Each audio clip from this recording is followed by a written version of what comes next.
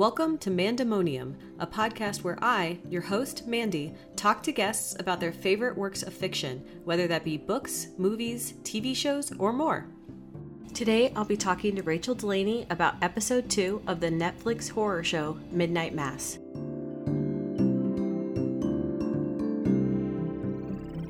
Welcome back. We have Rachel with us again, and we are discussing episode 2 of Midnight Mass. Welcome back, Rachel. Thanks for having me. So last time we didn't actually do any sort of introduction for you. So if there's anything you want to share or say about yourself, now would be the time.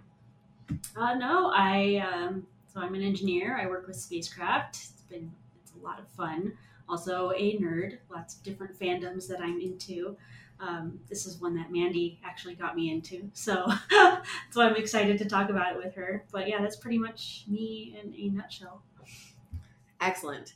All right, so we're just going to dive right into episode 2. Once again, all spoilers here. There are no non-spoiler moments when we're talking about Midnight Mass. If you want to know our non-spoiler thoughts, we love it. That's all we can tell you. Go watch the show. And then come back here and listen to us talk about it. But this is episode 2 of Midnight Mass, entitled Psalms. And this episode covers basically the time period of right at the end of the last episode where there were the cats on the beach, Ash Wednesday, and then the second Sunday of Lent. Second Sunday of Lent? First Sunday of Lent. Is it a week after Ash Wednesday, or is it the Sunday after Ash Wednesday? I think it's the Sunday. I feel like I wrote it down in my notes. I feel like it has to be a Sunday because people weren't coming. They said second Sunday of Lent. Okay. In the episode. But once again, this is a weird little island because they have a festival on Ash Wednesday, which is weird. And we will get to that. So who knows if second Sunday of Lent actually is the second Sunday of Lent, or I don't know. I'm pretty sure they said that at one point. I'm just saying this is a short period of time. It's 2 weeks, but it's not the shortest period of time in an episode. Right. It opens with the cats, which we as the viewer know is all related to the vampire, but the people on the island don't know what's happening. So one of the things that I thought was relevant in this whole cat section was once again the mayor harassing the sheriff to come to church. Yeah, I wrote that down too, where it was just because he's oh, we would love to see you there. Not as a convert, of course, but just so you could be part of the community. And I'm thinking, would the mayor ever go to the mainland with the sheriff on a Friday and go to the mosque, not as a convert, just to show solidarity with the sheriff? No, yeah. I don't understand. And the other thing I don't understand about that is it's a lie. Right? How many people are in church on that island? Right. Right? When you see the morning mass every morning, it's literally 3 people. Right? Well, yeah, but that's during the week. But Sunday mass, they even Bev comments on it about Ash Wednesday versus that last Sunday we see. Yeah. It's a much smaller group. Right. So when he acts like the whole community comes to church, he's lying. There are lots of people in that town that don't go to mass either. And we never see him bugging them. And maybe he does, and we just don't see it. But I just find it really strange that he's so pushy towards the sheriff and being oh no, I'm not trying to push you, but really you should be there. Yes. and it's the sheriff does come to the actual community event in this episode, which is the crock pot. Mm-hmm. The sheriff is there. He is part of the community. Yes, and it's just I feel like there's almost a statement in this show about unstated about the people who pretend they aren't racist are the racist ones, and then Joe, who's racist to the sheriff's face, is also the one who respects the sheriff the most. He's genuine. Yes, he's not hiding anything. He keeps calling them Sharif. He's to his face. To his face. But he's also the one who's oh no, you can search my house. You can do whatever you want. This is at least Joe is who he seems like he is on the 10, right? Whereas we learn from some other characters in later episodes, They were definitely hiding who they were. I don't know if they were hiding it so much as just not being honest about it. Listen, Bev is a terrible person. Yes. I'm not sure she hides it very well, but she says the right things. Usually, I guess. I don't know. We can get into it later, but I find it very interesting, like when she gets confronted, the way she just won't stop talking. Yes, I have comments about that. So in this episode, we have more about Riley going to AA. And there's actually this like beautiful scene earlier on that juxtaposes the AA meeting with communion. And I really like that. Yeah, I enjoyed that scene too. Like all just the comparison between the two with the whole like the sinners, quote unquote, looking for community and acceptance in a place where they can find accountability partners and share their struggles and everything. They're looking to better themselves, and you see like as they're coming in, they're like, "Oh, welcome." I'm like, yeah, it's very much like a church. To like the bestowing of the tokens, like in the Catholic case, it was the Eucharist that they were given, and they like even like the cinematography like even like replaces it with the token of like, oh, you've been sober this long, and like everyone's like, oh, yay, this is great. To like even the sign of like all are welcome here, and like that is also very church like. And then I know this one might be a little controversial, but the idea of checking a box for the week, because like Riley gets his stamp which he needs for his parole, right? And I'm not saying all churches are like this, but I know some people can be that way. Like this is their box to check, like, okay, I went to church this week, we're good, like I'm good with God. Yes, yeah. So like not all of them. I think like your like devout like. I think every church has devout people in it. Every church has people who are there to check a box. Yeah. I don't think there's any church that avoids those two groups of people. Right. So I feel like that was, I know with knowing Flanagan's background, like he probably was like, yeah, it was a checking the box type of thing. So I found that very interesting. So the thing I was thinking about with this was sacraments and what makes a sacrament. So I grew up Baptist. If you know anything about Baptists, we don't have sacraments. We don't call anything sacraments. We have baptism. That's about it. We wouldn't call that a sacrament either. Like that's not a word Baptists use. Like we don't use sacraments, right? Religion.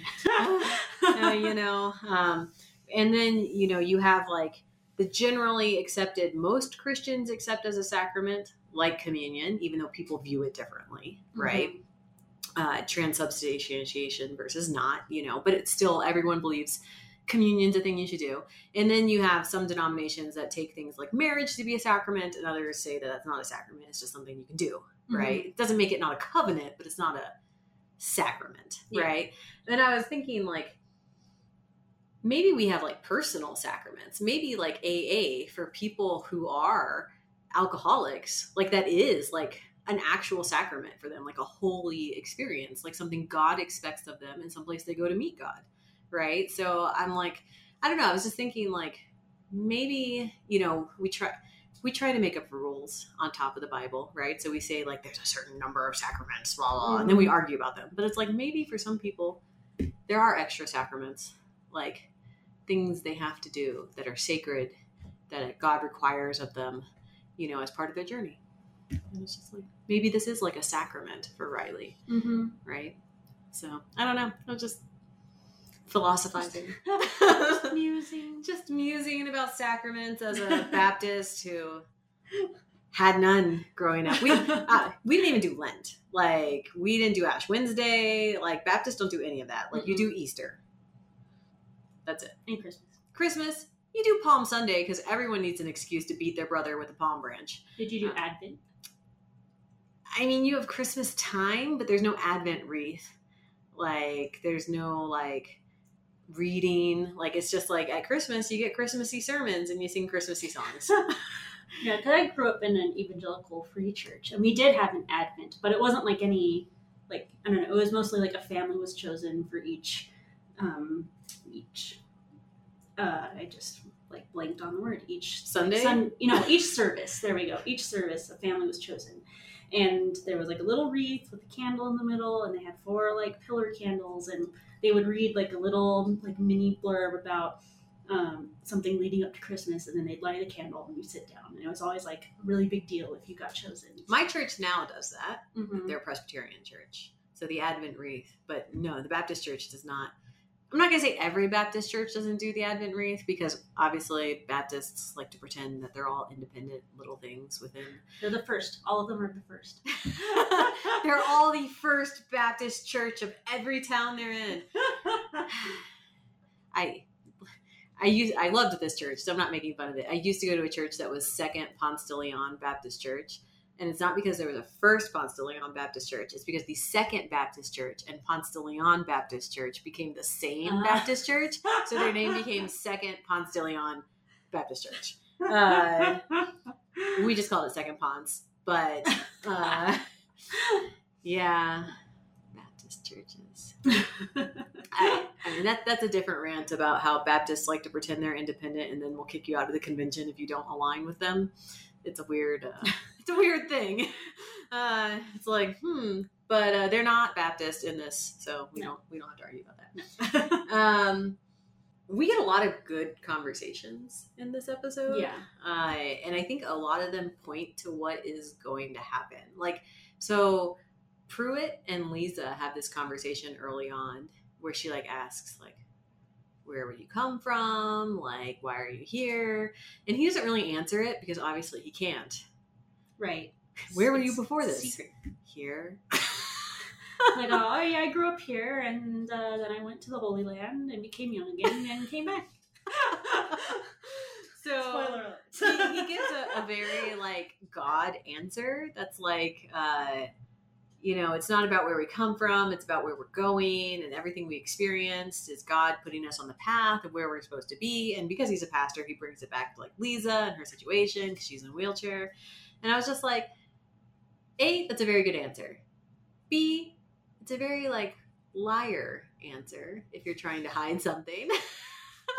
Well, we already discussed in the last episode how good of a liar he is. That he just like, this is what he always has done pretty much his entire life, probably. So like, he's gotten very, very good at like seeing things. And some things, like I noticed in a later conversation, like some things aren't a lie that he says, but given the That's true. Yeah, given the context, like you can understand how the person he's talking to would interpret it. But like what he's saying, you're like, wait, no, I mean, you're not wrong, but like that's not how he's going to interpret it, which is like good on your part, I guess. But I very, very calculating in how he lies. Yeah, he's very calculating. That's what it comes back to, right? Because like when I view his conversation with Lisa, like when you view it from the lens of the end, and when I view all of these conversations, it's with the end in mind, right? Mm-hmm. Of where is this show going? It's just like when he talks about how God gives us things put into the path so we're in the right place. I'm like, none of that's wrong. But in the light of like where this show is going, it's just all part of like, he really believes this whole vampire thing is of God. Yeah. Like, and he sees, like, he has a vision of what is going to happen and how this is going to restore the community and whatnot. And so everything he says is in that connotation.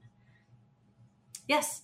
Yes. Which, I mean, this is skipping ahead, but going right to that, going to the Ash Wednesday sermon, right? So once again, there is nothing on the surface wrong with this Ash Wednesday sermon, right? He talks about like, repentance. The point of Ash Wednesday is to point to Easter. It's all about resurrection. This is all stuff that all Christians believe. Like, no one's going to listen to this and be like, oh my gosh. He talks about this all out of context. Why are you saying this? Like, no, it's not even that. No. Yeah. It's like he talks about God makes us whole. We're all heading to Easter. Who were Jesus's first disciples? They were fishermen. What are you guys? You're fishermen. Like, this is all relevant. It's all part of it. But in light of the end, it's just like super insidious what he's setting up here. Mm-hmm. Right? He's taking the faith they know and he's emphasizing and laying groundwork for the twist he's going to bring at the end to take them down to his cult. But I guess the question is, does he act? Because I think he actually legitimately believes that this is God's providence. Like this vampire is God's providence. So it's like I don't know if he's like he's not being like Bev would be like. No, I don't think it's evil. I think he's just he's very misguided. Yeah, and the things that I keep thinking about in this sermon, you know, one of the points of me and Rachel talking about this show is like, well, we can delve into the theology and where we disagree with it and how he's twisting things. Is once again, on surface, nothing he says is wrong per se. But, you know, when we talk about God making you whole, like it's very clear that what he's trying to sell to the community is God will restore your community to where it once was. Mm-hmm. That he's going to take us back in time. Like, not literally, but like, he's going, like, what you remember this community being like, you know, 10, 20 years ago, it's going to be like that again and better, you know? And it's just like, when we talk about God making us whole, we mean spiritually. Right. We don't mean physically. Like, most people do not expect to be healed physically by God, which isn't to say that God doesn't heal people. Mm-hmm. But what the Bible promises us is like spiritual perfection in the end and wholeness through God. Well, and I think that's what Lisa sees. Like, she never expects to walk again. She's accepted that. But she goes to church every day, not because she believes there's going to be a miracle. She goes to church because she wants to be spiritually whole. And you can see that, like, with her being there every weekday and every weekend. Like, and even when, spoiler alert, at the end, when he's like, get up, come here, like, come and get it. And she's like, no, I'm not going to. Like, that's not why I'm here. Right. I'm here to be close to God. I'm here to be made spiritually whole. I'm not here to walk. I'm not going to walk. I'm here for this other reason. So, yeah, I don't know where I was going with that. But it's really it, right? It's this idea of wholeness. And so, I had warned you that I was going to bring up prosperity gospel, right? So I feel like this is why prosperity gospel is insidious. And two, that's what he's selling them at the end of the day, right? Like, it's that if God loves you, he will make you healthy and wealthy, right? If you are God's chosen people, you will be healthy and wealthy. That is prosperity gospel, right? And he's kind of selling that to them, right? Like, he's being like, we're going to be restored. The community is going to be whole again. And by whole, I mean, like, he's going to fill your nets. And I don't mean your metaphorical nets. I mean your actual nets, right? And then he knows he's bringing good health to all of them. Mm-hmm. Like, and that's what people want to hear. Like, that's why, I mean, Americans, we're super susceptible to prosperity gospel, I feel like, just because the American dream and prosperity gospel kind of, they go so nicely together. But it's like one of the themes of the whole show is that suffering happens, right? Right. And I don't know. I just feel like he's setting them up for this, like, I mean, it's almost like you're a fisherman. Jesus' first disciples are fishermen. It's almost like God loves fishermen best, so he's going to take care of you. And I'm like, I'm not sure that's what we should take away from Jesus' BFFs being fishermen, that God loves fishermen best. Like, I don't know. I mean, so, like, I can read the verse that he uses. I'll read it I'll just read what I have. So he quotes Psalm 60, verse 1. He says, oh God, he says rejected us, but the version I was reading says, cast us off. You have broken us down. You have been displeased, although he says angry with us. And it says, oh, restore us again. And, like, everybody in the room is like Erin's crying, like, she's tearing up. Although I don't think hers is like the health and wealth thing. I think hers, like, she just wants to be restored. Like, she's on the repentance path. Yes, right. And so when she's like, yes, God will restore, like, he will make me whole again. Like, and I don't think it's like a physical whole. Because she's already physically whole. Right. Like, she has her baby, like, things are looking great, but she was like, yes, this is what God has done. Like, I went down this path. I was in this bad relationship. I had this horrible mother, like, and now I'm here, and then, like, God is restoring me, and this is so great. And so, like, you can see her, like, tearing up. The townspeople are all like, oh, yes, But like, I think they have the same view as Father Pruitt, or I guess Father Paul or whatever. They have the same view of like God is going, like he's been displeased, he's broken us down. That's what this oil spill was. That's what like all these people leaving is, or whatever. Like that was God just breaking us down. And now that's right, he's going to restore us, because that's what God does. He's going to restore the community. And I don't know if wealth is really like, I'm sure. So I don't mean wealth and being like millionaires. I mean, like, but I think that everyone has that like nostalgia, like we all have it. It's like, oh, like in the 90s, everything was great. We didn't have to worry about it. Like, I think they have this like back in the golden days of Crockett Island, like we were all a big community. Everything was perfect before the oil spill came and took away our jobs and took away all the fish. Like, I think they're all wanting those golden years, which probably weren't as good as they think it is, but now that is. But now that they're like not in squalor, but now that they're in a dying community, like they're having wonderful visions of what it used to be like. And I think that's what they want. Like, yes, restore this to us, Lord. Restore this to us. Preach it, Father Paul. Like, And I mean, directly related to that, right?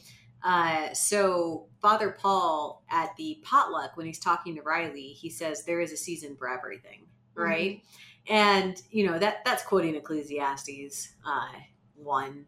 I think it's I can't remember. There's a time and a season for everything: a time to live, a time to die, a time to love, a time to war, blah blah blah blah blah. Right? It's very beautiful, except in the context of Ecclesiastes, it's very depressing. Because Ecclesiastes is, in fact, the most depressing book of the Bible. The moral of Ecclesiastes is life sucks and then you die. But Father Paul doesn't actually believe there is a season for everything. Like, when you get down to it, he's trying to bring back a season that's gone. Mm-hmm. And that's what he's selling to them, and that's what he sold to himself. Mm-hmm. And Millie calls him out on it at the very end. I mean, we're not there yet, but she reminds him, like, it is our time to die. Mm-hmm. And it is the children's time to take over. But because Paul tries to keep his season, what he ends up doing is killing his daughter. Mm-hmm. Right? Because you cannot jump the natural order. There is a season for everything. His season is over. But he doesn't want to let go. Mm-mm. And so he can say this one platitude to Riley, oh, there's a time and a season for everything. He doesn't mean it. He thinks this is like a new spring. Yeah, he thinks this is a new spring. Exactly. Like, it's like his life, was in winter, and now it's in spring again. But it's like, no, the spring of your life is not, in fact, your life. It is your children. Mm-hmm. That is the new birth, not you. Mm-hmm. Like, not even Jesus got resurrected to live a whole new life on earth. Right. Like, it's not, nobody in the Bible works like that. No. Nobody gets rewound, right? People get brought back from the dead and they get to keep living from where they are. Yeah. Jesus doesn't even get to do that. Poor guy. No, he's God. It's fine. We don't pity him. Jesus got to stay around for 40 days, and then God was like, "You're done. Peace, y'all. Go out, do things. Go do things. I'm done here. Peace out." But all the other people who were brought back to life, they just kept living. Father Paul's trying to rewind the clock, and he breaks everything. I don't know. That was very jumpy around. Yeah. But if there's a lot. This is the episode that if you watched episode 1 and you were like, this is the episode that'll tell you whether you're going to like this show or not. Yeah. Yeah. There's a lot of setting up going on in the first few episodes. But. Yes. So going back to Ash Wednesday, remember you are dust, and to dust you will return. Mm-hmm. That's a callback to Genesis. It's a real thing a lot of people do on Ash Wednesday. There was something interesting in the sermon where he conflated the cross and the dust on the forehead to sin. And I was like, I'm not sure that's what that means. He was like, we wear this on our head, to show everyone. And I was like, I'm not Catholic. So once again, I remember your dust and your dust you'll return is not supposed to be a reminder of sin. It's supposed to be a reminder of mortality, right? Which, I mean, theoretically we're mortal because of sin. you know, You could make that. you could make that connection and argument, but I don't think that's the intent of Ash Wednesday. Like, I don't think it's supposed to be like you're wearing this scarlet letter, this mark of your sin, you know, to remind you of your sin. I think it's supposed to be like, you know, memento mori, remember your death, right? Like keep everything in context of your life. But I don't know, that was just weird. I was like, I'm not sure this is about sin. This is where we need a Catholic. Any Catholics out there who want to point us in the right direction about this, you can find me on Twitter. Then they go have a Ash Wednesday potluck, which I may not be Catholic, but I know that that's wrong. Yeah, that seems very weird. Like, it's like having a barbecue on like Good Friday or something. Like you're supposed to have your potluck on Mardi Gras. Right, the day before. I may not be Catholic, but I grew up in the area of the country where you get time off of school for Mardi Gras. So, but like, so I find it interesting because Bev like is bragging to the sheriff about how they took over this. Like they had a spring potluck, and then the church came in, and they were like, "Oh, yep, we have like they did. We have a holiday." Yeah, they did what I hear a lot about, like what happened with Christmas and Easter and everything. Although Easter, like, there's a reason why Easter is where it is, and it's not. It doesn't have anything to do with Christmas. We totally just straight up. Yeah. took So over. like, but she like it's very very Christmas like where she's like, oh well, they had a festival, and when the church came in, we made it into what it is now. Like we can't have these pagan Americans having a spring festival. Yeah, but she's very proud of what they've done or whatever. So I'm like, but I do find it weird. Like you couldn't have it a day earlier. Like have your little fancy party. Well, I find it odd that a town's spring festival would be on a weekday normally anyway. So it feels like the church would have moved it to a weekday. Do you think Bev moved it? Like I wonder if Bev moved it. I don't know because I say Father Pruitt, they mentioned this twice, coined the term. Crockpot, which I was like, we just use the word coined way too much in like a couple of scenes. I don't think anyone uses the word coined that much in everyday life. So I feel like it predates Bev, but Bev is the kind of person to claim everything the church has done as her own accomplishment. That's fair. Like Bev's the kind of person who's going to be like, you know, we invented hospitals, right? And it's like, okay, Bev, you were not there. Just basically me. Basically, you know. If I was there, it would have been me. It would have been me. It's like, okay, Bev, you cannot claim everything. Yeah. She's the kind of person who would be like, you know, the church was at the forefront of the civil rights movement, right? Or she would say we, you know, we. Yeah. Like, Bev, you were not there. You were not old enough.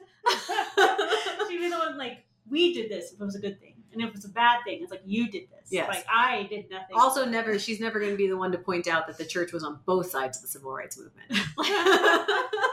No. What? She doesn't strike me as someone who would necessarily care about civil rights, though. So like... You are correct. I'm just using that as like a more modern example than we created hospitals. Judging by the way she treats Ali, like... No, she would not care. I do know the Catholic Church likes to claim they invented hospitals. May be true. I'm not going to, contest that. But she would be the kind of person who thinks she did it. At the potluck, there's a lot of character setup, right? We get that... I just forgot Mrs. Dudley's name in the show. Sarah. We learned that Sarah is gay, yes. And that the priest always stared at her growing up, and she thought it was because she was gay, even though the priest couldn't have known she was gay. But when you're a little kid, you think, priests and pastors can see into your soul. Yes. Yep. We learned that she would like to leave the island, but because of her mom's Alzheimer's, she's going to stay there till her mom dies. Mm-hmm. She doesn't want to take her away. Right.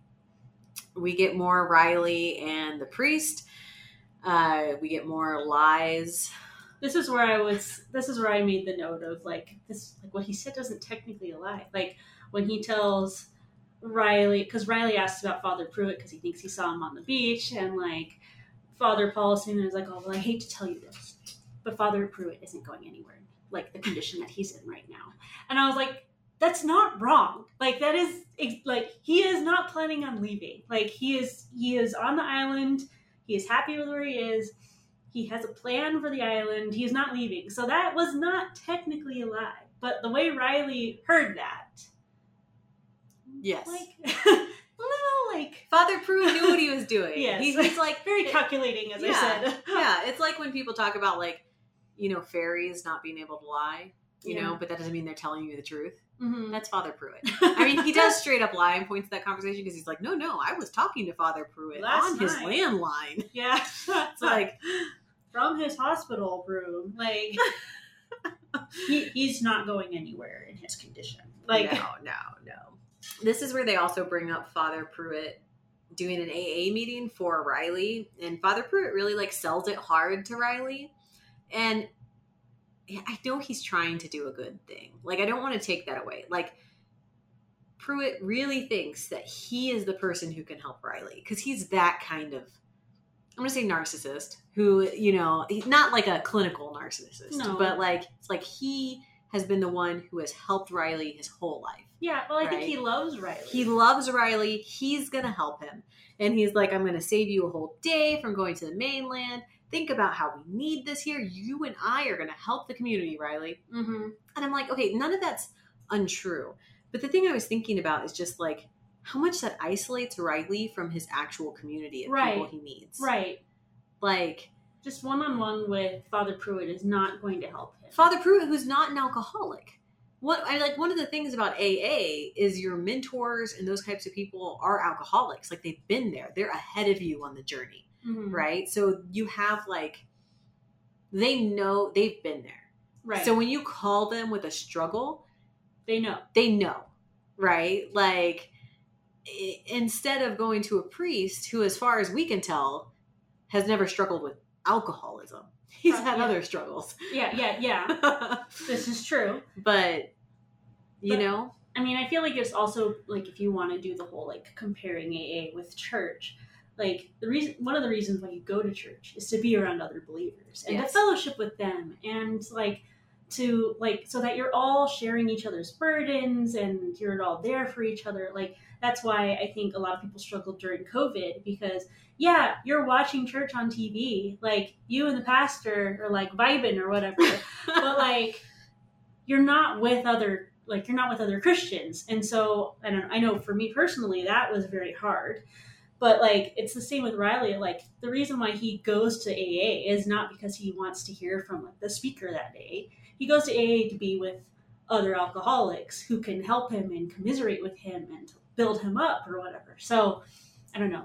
It's another comparison that they didn't really mention or they kind of show it, but like it's not as in the forefront. As yeah, some it's of the not on the others. nose, Mhm. right? But I think it's there, right? Like, yeah. and it's just like Riley was already super isolated from being in jail, and now he's isolated on this island. And you took his one other community, right, where he was like getting out, and he would have been able to be plugged in with another group. And That show him that there's a future. yes, because right now he's dealing with hopelessness. Mm-hmm. He sees no future. And that is not something, I don't believe Father Pruitt was ever going to be able to help him with that. Right. But he thinks he can. Yes, because he thinks he can fix everything. Mm-hmm. He thinks he has special connection to God and to the community, and that it's a cult. And that through vampirism, he will bring the answers. He can bring hope to everyone. You know, because your alcohol addiction will be meaningless in the face of your blood addiction. There are worse things, Riley. There are worse things. You can always combat an alcohol addiction with heroin, you know? Just not, heroin's probably not the answer, you know? Yeah. The potluck. The dog dies. Yeah, I think it's funny how like Flanagan kind of sets up this like, okay, it's like not really like a clue thing. I guess it is kind of like a clue, like who did it. He like kind of introduces like the suspects. So you have like the Scarboroughs there, and they're kind of like like leery-eyed at Joe and is like, it's like, okay, so obviously they don't like him. Makes sense. He shot their daughter. Like, all of their struggles is because of this like drunk guy and this like stupid dog or whatever. So you're like, ooh, okay, so there's some like beef there. And then it also like shows Bev, who it's already been established she doesn't like the dog either because it barked her. Snapped.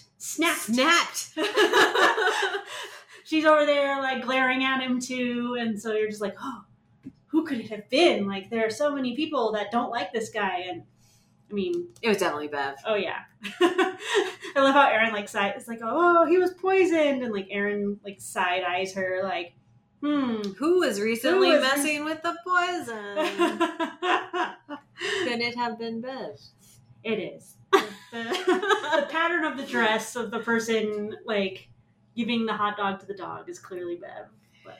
And I mean, to skip ahead, but to finish out this Bev thing, when the sheriff confronts her about it. Yeah. It's so, like, I feel like this is just so characteristic of Bev's character. Sorry, that's too many uses of the word characteristic. But she, like, does that thing where she talks too much to talk circles around you to you don't get the moral high ground. Yeah. Like, to be like, oh, I would feel so bad if you're telling me that the fact that I put poison out to kill whatever was killing the rat or the cats, if that dog got into it, that would be horrible. And then she also like she does this weird thing where like it's like she like runs out of steam, like she loses like her train of thought. She's like, oh, you wouldn't like accuse me of that, would you? Are you sure?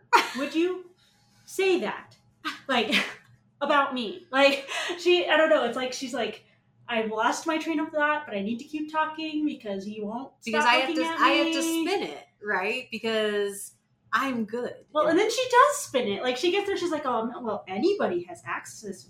You could come in here and poison us all.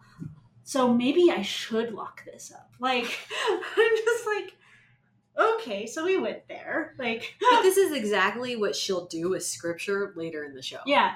She does the exact same thing. Like she does or sees someone do something bad, and then she back rationalizes it. Mm-hmm. Right? This is exactly what she does. This time she didn't use scripture because there is no scripture for putting out poison for animals. I don't know. No, I don't think there is. I don't really have any defense for that. I mean, I don't think there's anything in the Bible one way or the other. I'm pretty sure you can kill raccoons. I don't just don't torture them to death, right? Yeah.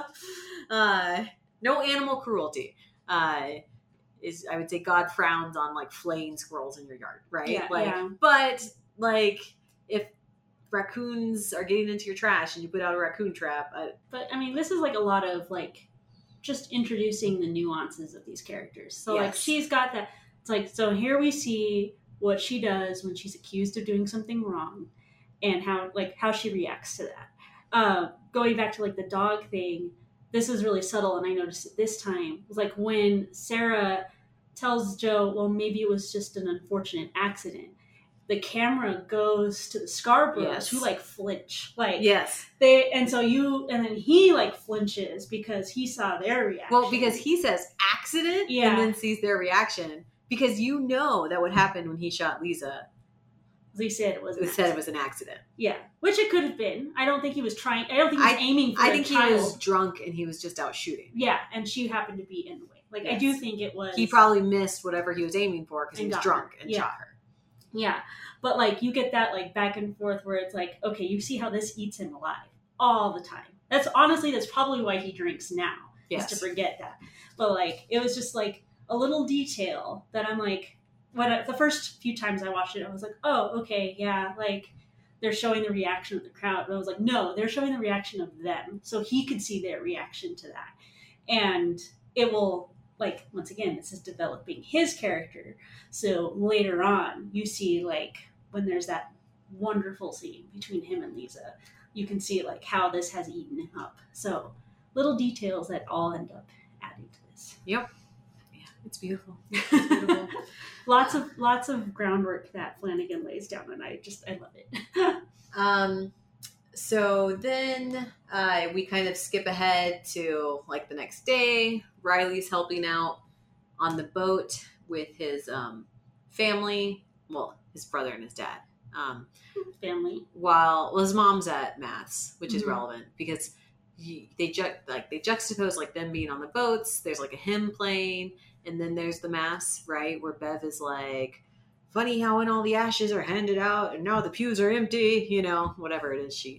It's something like Yeah, that. I have to like, how does Monsignor Pruitt tolerate her? How does he tolerate her? A. And then B, this is a fishing community. These guys are working while they're in Mass. Mm-hmm. What does she expect them to do? It's like, if anything, they could have a Mass at like 2:00 in the morning so that they could go Or to they Mass could have and an then... afternoon Mass. Yeah. Like, I'm sure you're You must authorized need to start to the day with change. it, Mandy. Like, You must come here first. We have to have midnight Mass every day. I mean, they're going to get there. It's a show called Midnight Mass. Yes. But yeah, I'm just like, you can't really be mad at these men for doing their job, like, instead of being a mess. Like, that's ridiculous. Yeah. We also see in this episode people getting better. Yeah, Annie doesn't need her glasses to sew anymore. Yeah, my notes were Annie has a Spider-Man moment. Yeah. That is very true.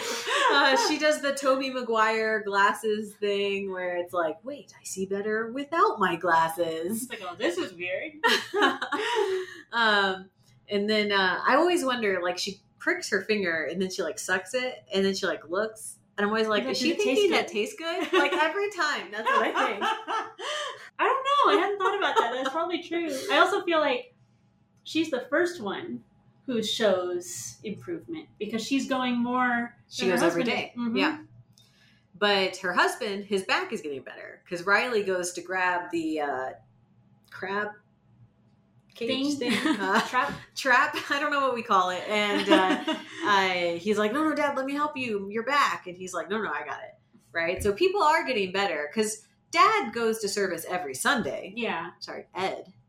Yes, we found out in this episode his name is Ed. I think this is like the 5th time going through this series, and I just realized that's what his name is. The whole time I've just been calling him Riley's dad.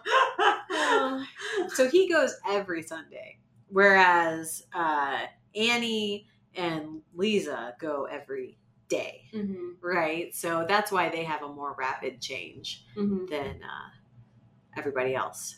Not all the changes are for the good. So we get a little more Joe in here with the sheriff when the sheriff, after he talks to Bev, comes to Joe, and Bull is there, which isn't his real name, but no, I don't know his real name. I want to say it's like Bill or something. It's something similar to Bull. We'll find out later. We'll find out when we get to that episode. Yeah, his mom like gets really mad that that's his nickname. So yeah, and I just, like, Bull and Joe are like outcasts in this society, right? And so they like treat each other like real people. Yeah. But I think Joe treats everyone like yeah. But Bull, I think, is very like shields up, arrows out type of thing. Like like, you are not gonna mess with me, like, because his response to the sheriff is just very like hostile. Yeah, very belligerent. Granted, he is a drug dealer. Yeah. So, Joe's like, calm down. Like, he's like, the sheriff can see whatever he wants on my property, but I'm not going to say sheriff because that would be nice. It's a little bit racist. So like, without a sense of humor, or like a really bad sense of, I can't remember what he said. There's an F word in there. I wrote it down. Not his fault. He was born so woefully unfunny. And I think there is an F word in there somewhere. But yes. And I the way he says it too. Yeah, like the it's delivery. like it's so perfect. But yeah, and this just sets up later in the episode when Bull dies. Guys, don't go into a decrepit house where you hear your voice come out of the house, because best case scenario, someone's trying to play a trick on you, right? Yeah, no, none of this is good. I have this in like capital letters at the bottom of my notes. Like, do not go into the abandoned house that you hear your voice coming out of. Like, no good is going to come of this. Just run. Get out of here.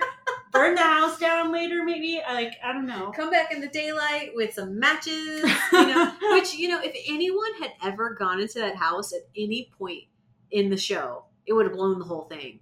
Yeah. Because those bodies in there. Yeah. The whole time. Yeah. Like, we see that when Lisa and Warren go in there at the very end. Like, but they ignore that because there's so many abandoned houses at this point. But it's just like, that house had to be smelling bad. Yeah. I don't know. Probably cats. Cats.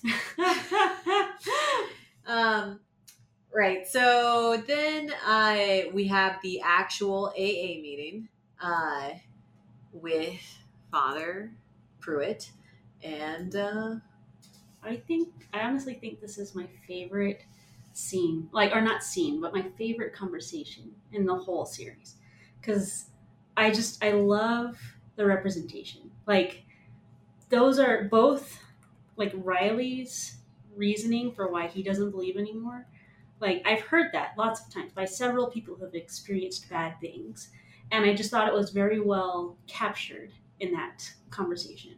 But then I also really loved Father Pruitt's response to it. Because I think he does adequately capture, like, how Christians view suffering.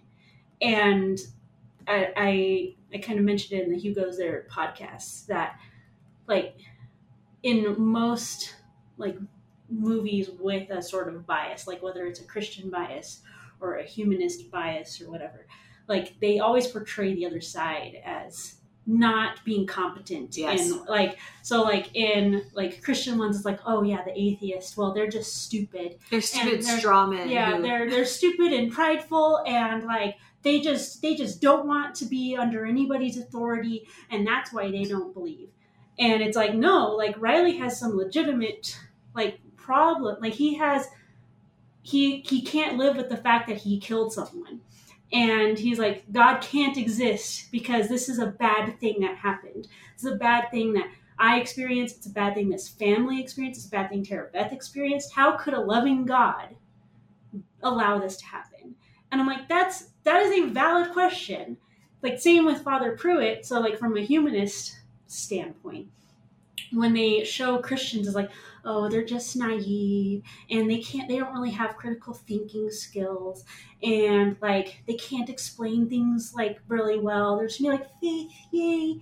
And they just make them look very unintelligent. But, like, Father Pruitt's response, I think, was a really good representation of how Christians view suffering and how God uses suffering to mold us into the person he wants us to become if we're following him. So I just, like, I watch it, like, the first time I saw it, I'm like, this is brilliant.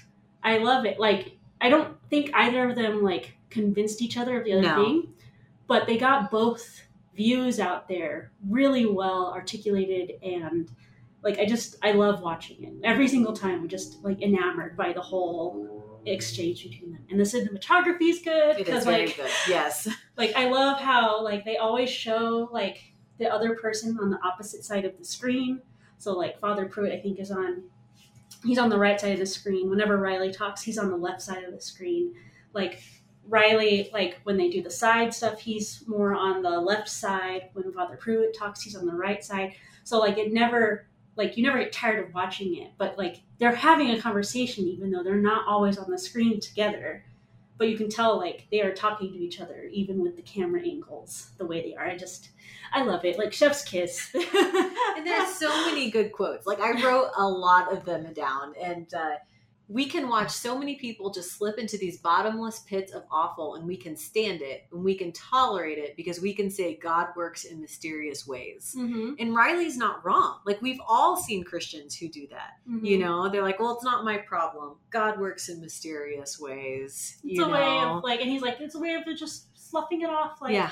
This isn't, I don't need to care about this. You know, and then Father Pruitt's like, nowhere in the scripture does it say that God, like, countermands personal accountability, you know? Right. And it's like, you have free will. Like, and the fact that we have free will sucks. I mean, it's good, but it sucks. Like, I mean, I was having a discussion like this with a coworker, like, earlier in the week about how important free will is. And, like, God didn't create us to be robots. Like, there's no point in, like, having a robot like say, I love you. It's like, yeah, but it's a thing. I just made it say I love you. Like, you have to have free will in order to have like that capability to love. And this is the anti-Calvinist podcast coming to you from Albuquerque. But I mean, ultimately, like, that is my problem with Calvinism, right? And ultimately, what Pruitt and Riley are arguing about, what a lot of these things come down to, is the character of God, right? Because Riley is saying God is monstrous, right? Because he allows this to happen. And Pruitt is saying, but God allows us freedom. Right. Right? Along with the ability to love is the ability to do a lot of horrible things. So. Right? Like you just, God gave you the ability to go out there and make choices, you know, like when you let your child leave your house, you're letting your child go out there and make choices, and they may do something horrible. Mm-hmm. But you got to let them go. Right. Like, are Annie and Ed to blame for Riley killing someone? You know, it's all related. Like if you think of God as like a parent, right? Like all of these things. And it's such a good conversation.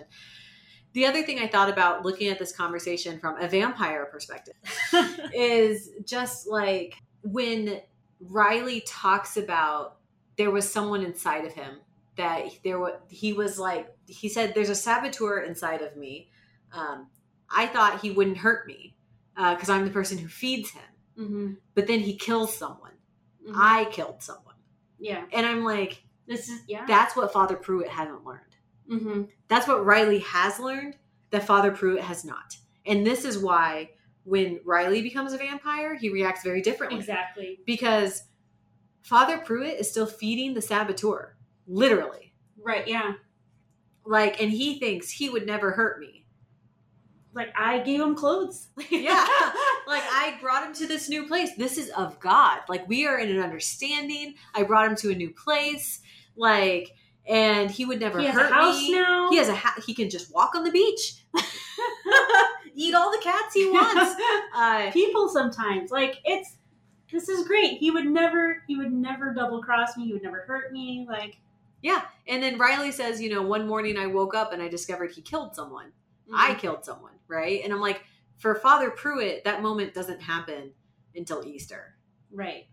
Like, things go wrong before that, but because of Bev and other reasons, he's able to rationalize it. But It's Easter, after he wakes up from healing, that's his, I killed someone, right? Because the vampire is the alcoholism. Yeah. Right? Like, the vampire is a force of nature. We can't blame him, right? We can blame Father Pruitt. Like, lots of symbolism. Oh, there's so much symbolism. It is such a good, people should just watch this conversation. Yeah. If you watch nothing else, this conversation is amazing. And I just wanted to say, related to suffering, I listened to a book by Kate Bowler, who is a woman who was a Christian. She's a professor at Duke or Vanderbilt, someplace like that. And she got diagnosed with cancer, terminal, type 4, whatever it's called. Stage 4 cancer when she was 35. And she ended up beating it. She had to go through a lot of treatments and stuff. And she talks about how she never felt closer to God than when she was undergoing the chemotherapy. And she can't even describe it, but it's like this what I think that people like Riley miss sometimes is not that there's a promise that we won't suffer or that God's causing the suffering or that suffering makes us better. It's that God promises when we suffer, he will be there with us. And Jesus suffered. So we know that God actually knows what it feels like to suffer. We don't have a God who's just patting you on the back, you'll be okay, kid. I have no idea what this feels like. Like a husband saying, you can do it to a wife going through labor, right? He has no idea. No, Jesus suffered, right? And so I think that's, God doesn't always promise to heal you, doesn't always promise to bring you out of it, but he promises to be there with you. Mm-hmm. And I think that's, part of what it means to be Christian. And that's why prosperity gospel's a lie, because sometimes you do suffer and die. Mm-hmm. So did Jesus, famously. Yeah. So, all right, but moving on. We get to I wrote in my notes that it is the second Sunday of Lent. Okay. And everyone's coming in. Not as many people as for Ash Wednesday. That Bev, as Bev knows. But Lisa goes by Father Pruitt, and it's very clear that he notices something. He like senses something. His spidey sense is tingling. Yes. And then Bev has a reading that she's doing that's Psalm 27, which is completely irrelevant, it feels like. But I find it interesting. So I looked it up in my Bible, and it said, like, the heading was an exuberant declaration of faith. And, like, I did some research on it, too, that it's, like, according to the, this is just off Wikipedia, so take it with a grain of salt or whatever. But according to a New Catholic Commentary of Holy Scripture, it says the first poem of which Psalm 27 is comprised is an expression of confidence that God will bring help and devotion to the temple. Which I feel like is why Flanagan has, like, so this is a common hymn that is, or like responsive reading, I think that's what she calls it.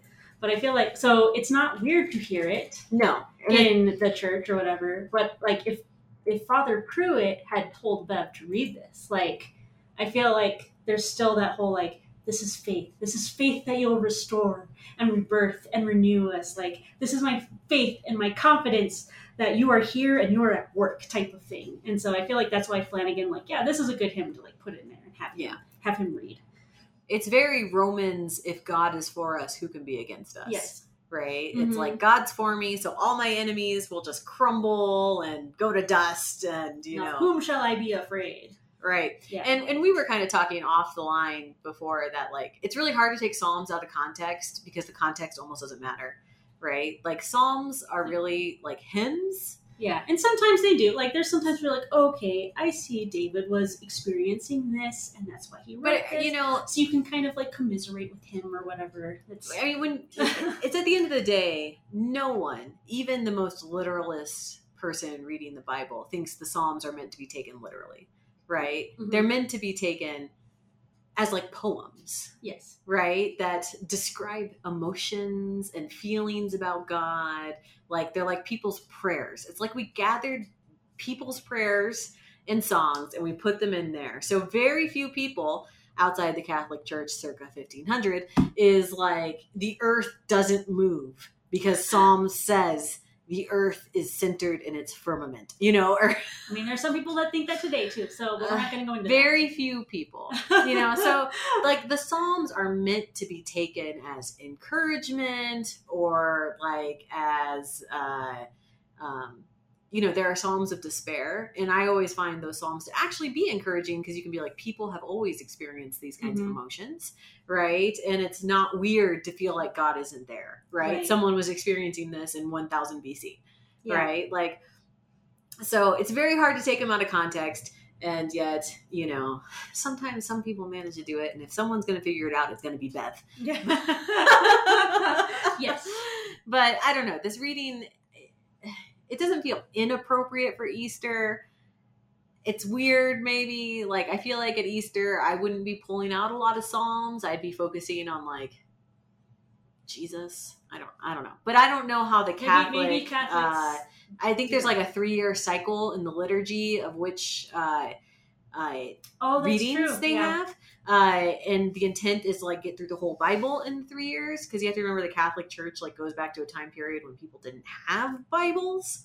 So, you know, it's kind of like a cyclical, like, remember these things are in here. So now, I had forgotten that we had kind of talked about that in the Hugo's There podcast. But, so then that makes it even more, like... He may not have chosen it. Yeah, he might not have chosen it. It might have been a complete coincidence that that was the one that was being read, which I'm sure Pruitt read into.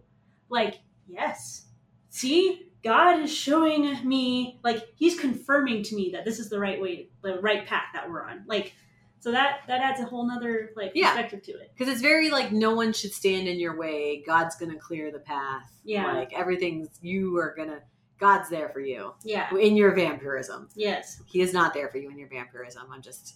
the cult. Yeah. Cult. So, and then, of course, it ends with the healing of Lisa.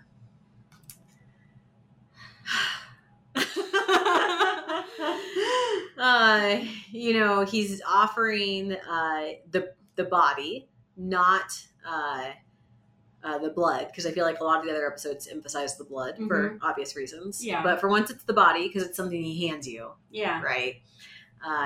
And he makes her walk. He goes up on the stairs, and everyone in the church is like, "What's the matter with you?" Like, I feel like I would have had an even stronger reaction. Like, I would have been like they're just like kind of like you would have gasping. had a strong reation to most of the things that happened in that church. So. We all know that I cannot contain myself. So, yeah. But she does get up and walk, and that's how it ends, with everybody being like, "What?" And that's like the first big like clue. Yeah, something has been going on. Right, because you're like, does he have the power to heal her? Like, what's happening here?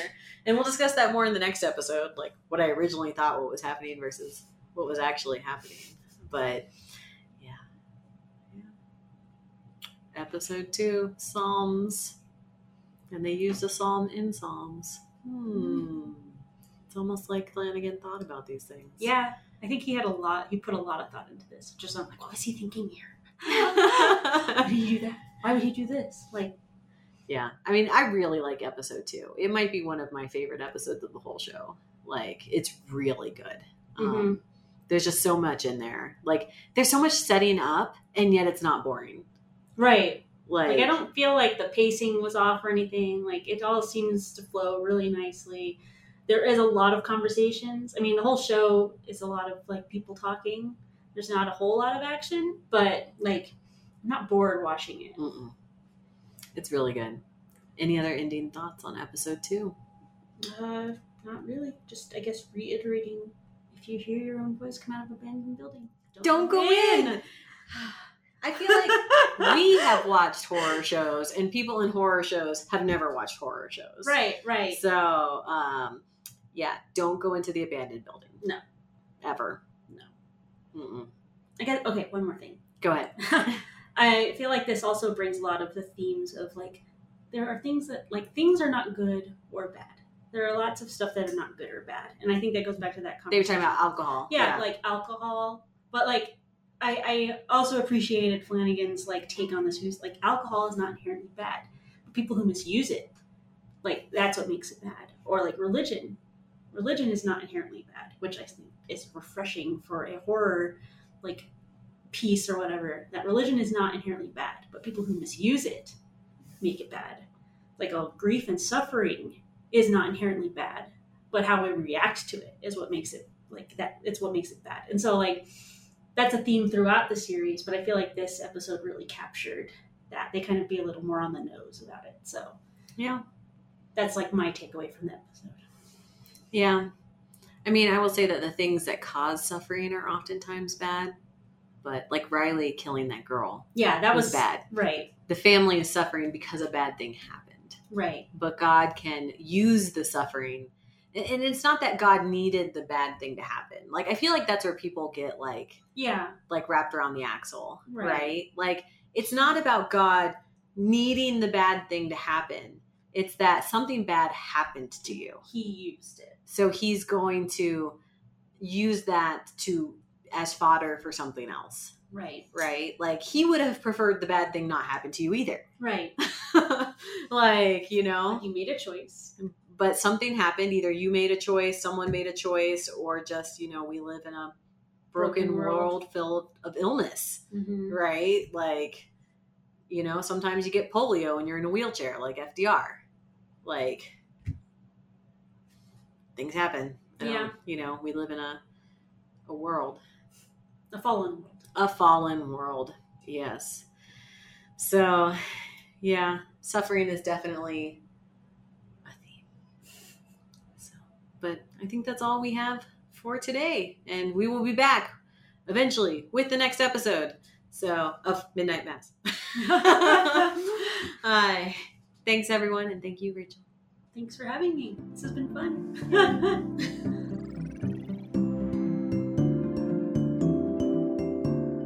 We hope hope you enjoyed this episode and that you will join us again next month on November 15th, when I'll be joined by none other than my husband, Trevor Self. We'll be discussing the Apple TV dystopian show Silo, along with the series of short stories it's based on.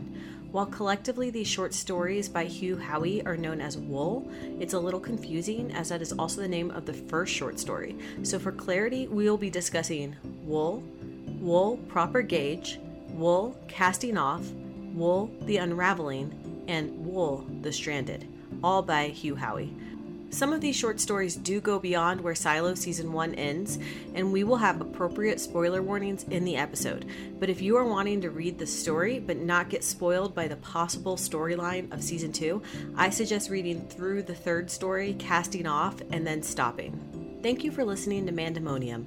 You can find me, Mandy, on Twitter at Brown_Aja. That's AJAH. You can also find the podcast on Twitter at Mandemonium Pod, and we also have a podcast Facebook page. Theme music for this podcast was created by Skips a Beat Music. Thank you so much for listening, and we hope you come back next time.